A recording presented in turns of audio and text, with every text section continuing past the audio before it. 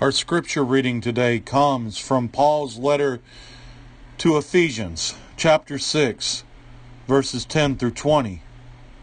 Finally, be strong in the Lord and in His mighty power. Put on the full armor of God, so that you can take your stand against the devil's schemes. For our struggle is not against flesh and blood, but against the rulers, against the authorities, against the powers of darkness, and against the spiritual forces of wickedness in heavenly realms. Therefore, put on the full armor of God, so that when the day of evil comes, you may be able to stand your ground. And after you have done everything to stand, stand firm then, with the belt of truth buckled around your waist, with the breastplate of righteousness in place, and with your feet fitted with the readiness that comes from the gospel of peace. In addition to all of this, take up the shield of faith, with which you can extinguish all flaming arrows of the evil one. Take the helmet of salvation and the sword of the Spirit, which is the Word of God. And pray in the Spirit on all occasions with all kinds of prayers and requests. With this in mind, be alert and always keep on praying for all the Lord's people.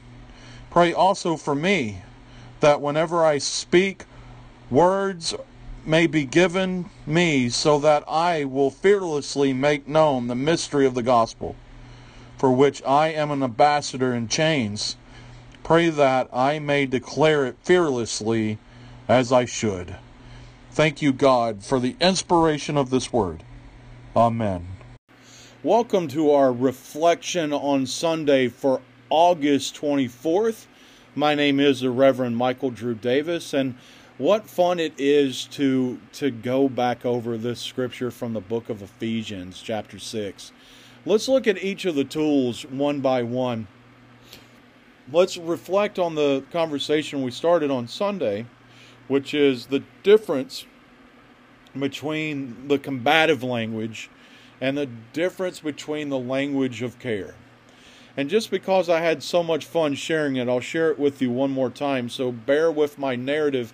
If you missed Sunday's sermon, I used Ephesians 6:12 as the opening narrative. For we wrestle not against flesh and blood, but against the rulers and against the authorities and against the powers of this dark world and against the spiritual forces of evil and heavenly realms. And knowing me, I worked on the word for we wrestle not against it. And I used the narrative of how professional wrestlers who exist in a world of a scripted stunt show are called to share an image of conflict, but also take care of each other within that imagery. I really drew upon the necessity of the individuals taking care of each other within the stories that they share.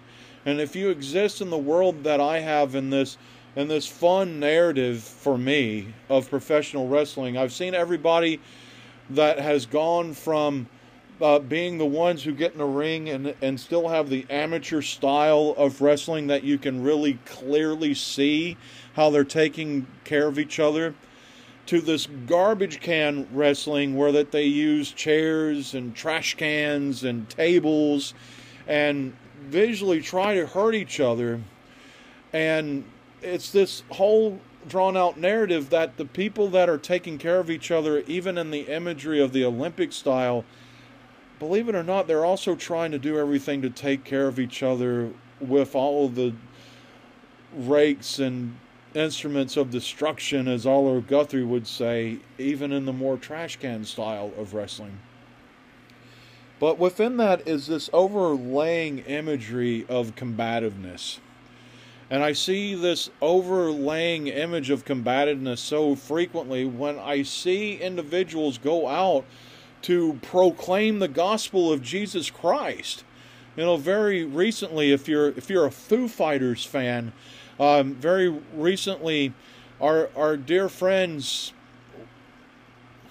I don't know if I want to say their name or not. There is a very visual conservative sect of Christianity that goes out and holds banners at funerals and banners at music events to warn people who God hates. I'll share it that way. I don't want to name them. And it's that imagery that I see so frequently, and not so much to that extreme, but I even see that imagery of combativeness within my own denomination as we proclaim who professes what identity, and because they profess that identity, why they should not be allowed to be leaders and caregivers of the message of Jesus Christ.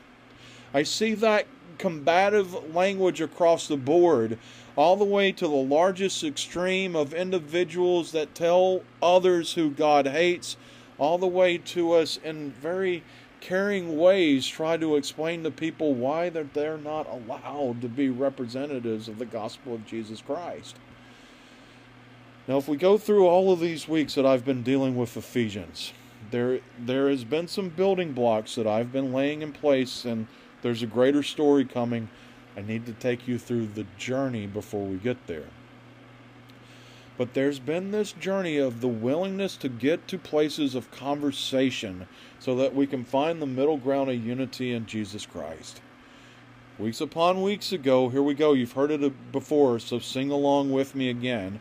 Weeks upon weeks ago, we see Paul having this conversation that it's not just the individuals that have been on the lifelong journey, but it's also those that are beginning to find the door of grace and walk through it, that everyone's voice has an importance in the journey of the gospel. And the Apostle Paul lays out that Jesus Christ is the centering, unifying focal point for all the conversations. And if we can step away from holding on to the power because we've been here the longest, and then we can empower those that have a new voice and a new vision, then the gospel of Jesus Christ can go to some new exciting places. Then we move into the next week, and the Apostle Paul begins to build upon that the unifier of it all, Jesus Christ, his identity is built in love. And it's not the identity of the new that challenge us to look at things in different ways. And it's not the imagery of those that have all the power because they've been on the journey.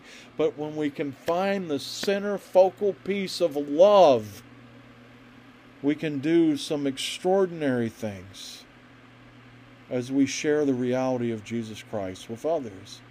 Then we grew even further. We began to look at the muscle structure of the body, and we began to talk about, the Apostle Paul begins to talk about the entire body of Christ. And yes, there are muscles that do the hardest work, but there are smaller ligaments that support the muscles in such a way that it makes it possible for the muscles to do what they need to do. So the Apostle Paul, using the anatomy of the body, begins to say, yes, there are things that are big and strong and visible, but also the smallest thing has a level of importance in sharing this gift with others. Then we push it even further. We readdress when we looked at the Gospel of John as Jesus Christ begins to proclaim who he is, but he begin to deal with the combative language of, you're saying this, I'm afraid of what I am going to lose, but I am who I am. And there's people that fight against it because they don't want to lose what they're going to lose. And Jesus Christ is trying to teach and share this new identity so that he can look past importance, that he can work past notoriety, and that the gospel of Jesus Christ can truly begin to reach all souls. Then we get to this week, and there is combative language that exists in this, and the Apostle Paul continues to work against this combative language so that he can begin to show the tools that we can use, just like in the wrestling narrative, to care for each other even within the imagery of conflict. Let's look at each tool one by one. Let's look at the combative imagery of it, and look about how it's also a tool of caregiving. Put on the full armor of God so that when the day of evil comes, you may be able to stand your ground, and after you have done everything to stand. Stand firm then, with the belt of truth buckled around your waist. With the belt of truth. What does the belt do? I'm working my way to a joke that may fall flat, but I'll just say it. The belt keeps your pants up. And what is the most sensitive, vulnerable area of a human body? Please deal with me as I stumble through this. It's what the belt holds up your pants, and it's what your pants cover up. And it's a very vulnerable area. And it's an area, man, I'm trying to say this as sensitively as I can. I may fall through the safety net as I try to do this, but what holds our pants up is what also helps us cover the areas that we need to care for the most, because it's also sometimes the places where we get in the most trouble. There, I've said it. Now I can get away from that and we can keep going. But it holds us up in the most sensitive areas. And it holds up and covers and protects the most vulnerable areas for us. Now, when we talk about buckling in the truth, sometimes I've seen it used in the combative way that we buckle in with truth, and we take that truth and we push that truth and we share that truth, and we make that truth known even when we step on other people's toes. I've seen that happen. And that's not what I see as I break the scripture down. I see what I so sensitively and stumbled through trying to share with you. The belt isn't this thing that we strap on and hold everything into place and we go out and stomp on toes. A belt is what holds up the things that protects and cares for the most sensitive, vulnerable areas of who we are. So if we use this belt as a tool, and if we use it in a tool that we're in this combative imagery, but we're still trying to care for each other, that belt becomes a challenge that we're going out and we're dealing with vulnerable things. We're going out and we're dealing with sensitive things, and we need to do it as caregivers. We need to protect the vulnerability. We need to care for the sensitive areas of being. We need to be the caregivers. Let's look at the next thing, the breastplate of righteousness. Now, I tried to break this down in the sermon. I'm going to try it again. Breastplate is something that covers up your heart. If you're out in battle and the sword comes at you, it hits the breastplate. It stops it from penetrating your skin. It stops it from stabbing your heart. And it stops your heart. It protects your heart from stopping so that you can keep going. All right, that's what a breastplate does. It protects the heart. We need to use that imagery. We're not combating with something that we don't want to touch our hearts, but we want to protect the heart, and we want to protect the heart of others. And the only way we can do that within the sense of being sensitive caregivers to the greater community is by doing something that actually strengthens the heart, that strengthens the spirit, that strengthens the soul. A breastplate strengthens the heart because it protects it from harm. And if we use this tool and this imagery as something that protects us from harm, that strengthens our heart, we are looking to be the caregivers that strengthen the hearts of others so that their hearts can grow and their hearts can become stronger. And our hearts can grow and our hearts can be stronger because of the narrative that we're going through with them. And we continue to show peace in very beautiful ways. So we're past the breastplate of righteousness. Now let's I love this one. And with your feet fitted, your shoes, with the readiness that comes from the gospel of peace. Now, you think I had a hard time talking about what a belt did? Hang on. Let's talk about what our shoes protect us from, and specifically in the time period for the people that the Apostle Paul is talking to. One of the things that individuals had to do, they had to walk. They didn't have cars, they didn't have Fords or Lincolns or Chevys to get them everywhere that they wanted to go. They had to walk, and they had to take their cattle, their crops, their livestock with them. And if you're taking cattle and livestock, they got to take care of the business. And there's poop everywhere. And what do shoes do?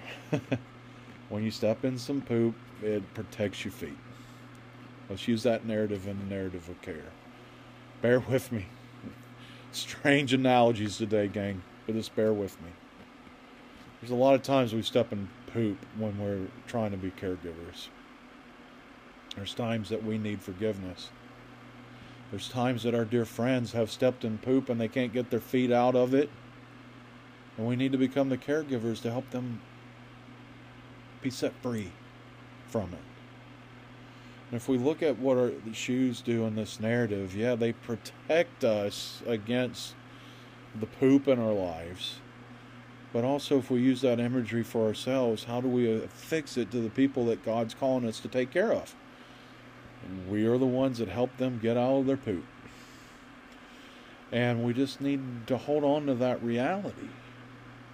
Because it's not combative. We're not slinging poop at each other. And we're not trying to dig up the places where people get stuck and people are stuck and they're hurting. We're trying to pull them out of those places where they're stuck and they're hurting so that they know that there is care that exists for them.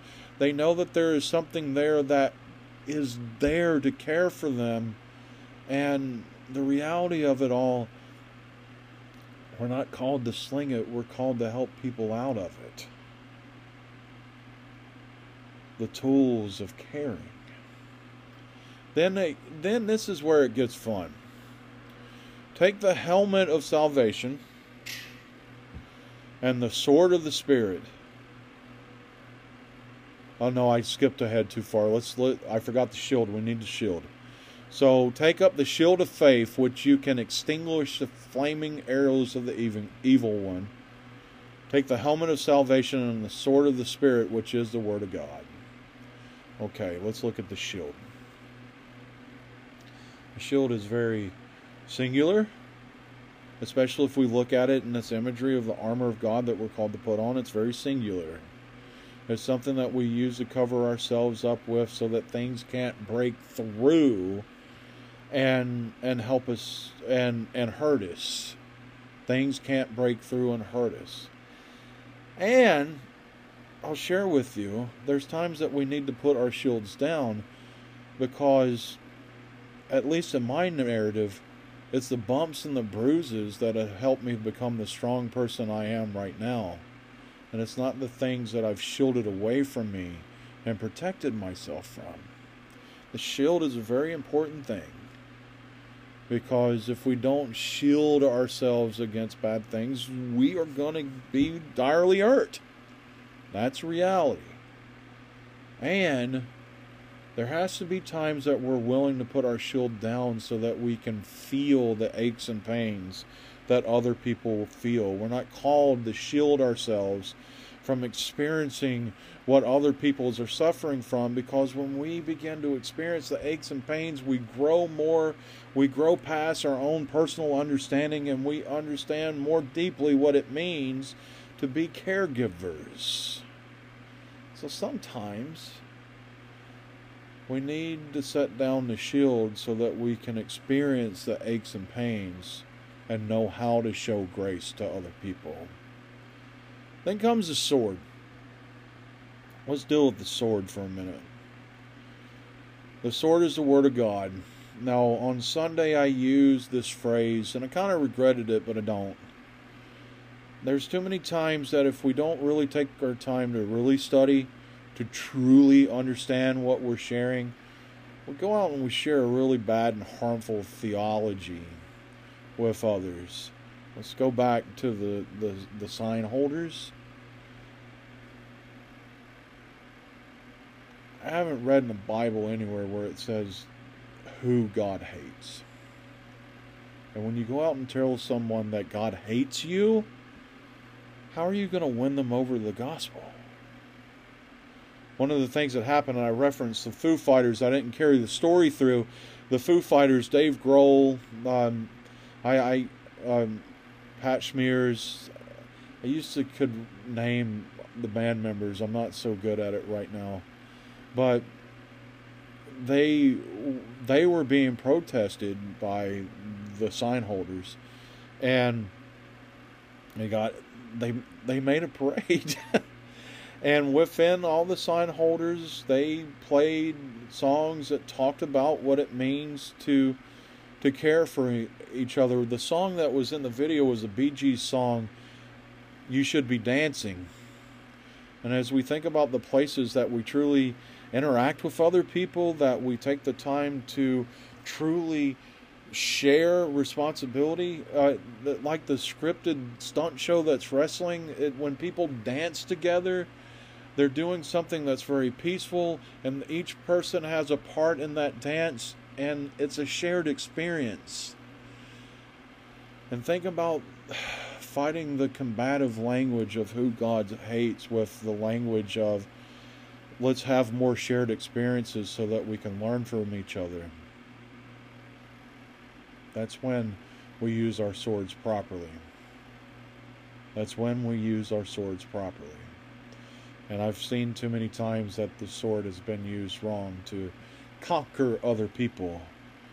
But Jesus Christ did not come to this world to condemn the world, but he came to the world so that the world through him might be saved. Paraphrasing John 3:17. I want us to hold on to all these tools, and I want us to remember that, we step in our own poop. And we use the combative narrative to things, and we end up hurting each other, and we end up hurting ourselves. And the Apostle Paul isn't calling us to use the combative language. He says it very clearly in Ephesians 6:15. With your feet fitted with the readiness that comes from the gospel of peace. Let's hold on to that imagery from the gospel of peace. Let's celebrate the reality of the love of Jesus Christ. And instead of going out to be conquerors of the world, let's go out to be the caregivers of others. That's our reflection on Sunday today. My name is the Reverend Michael Drew Davis. May the peace of the Lord Jesus Christ be with you. God is love. Amen. We'd like to have the opportunity to get to know you. Please email us at ncumcinfo@gmail.com. And if you've been enjoying our services online, please email us. Please say hello. Again, that's ncumcinfo@gmail.com. And also, if you'd like to give to our church, please go to northcoastumc.org and click on the Give button. Again, that's northcoastumc.org and click on the Give button. Thank you for joining us.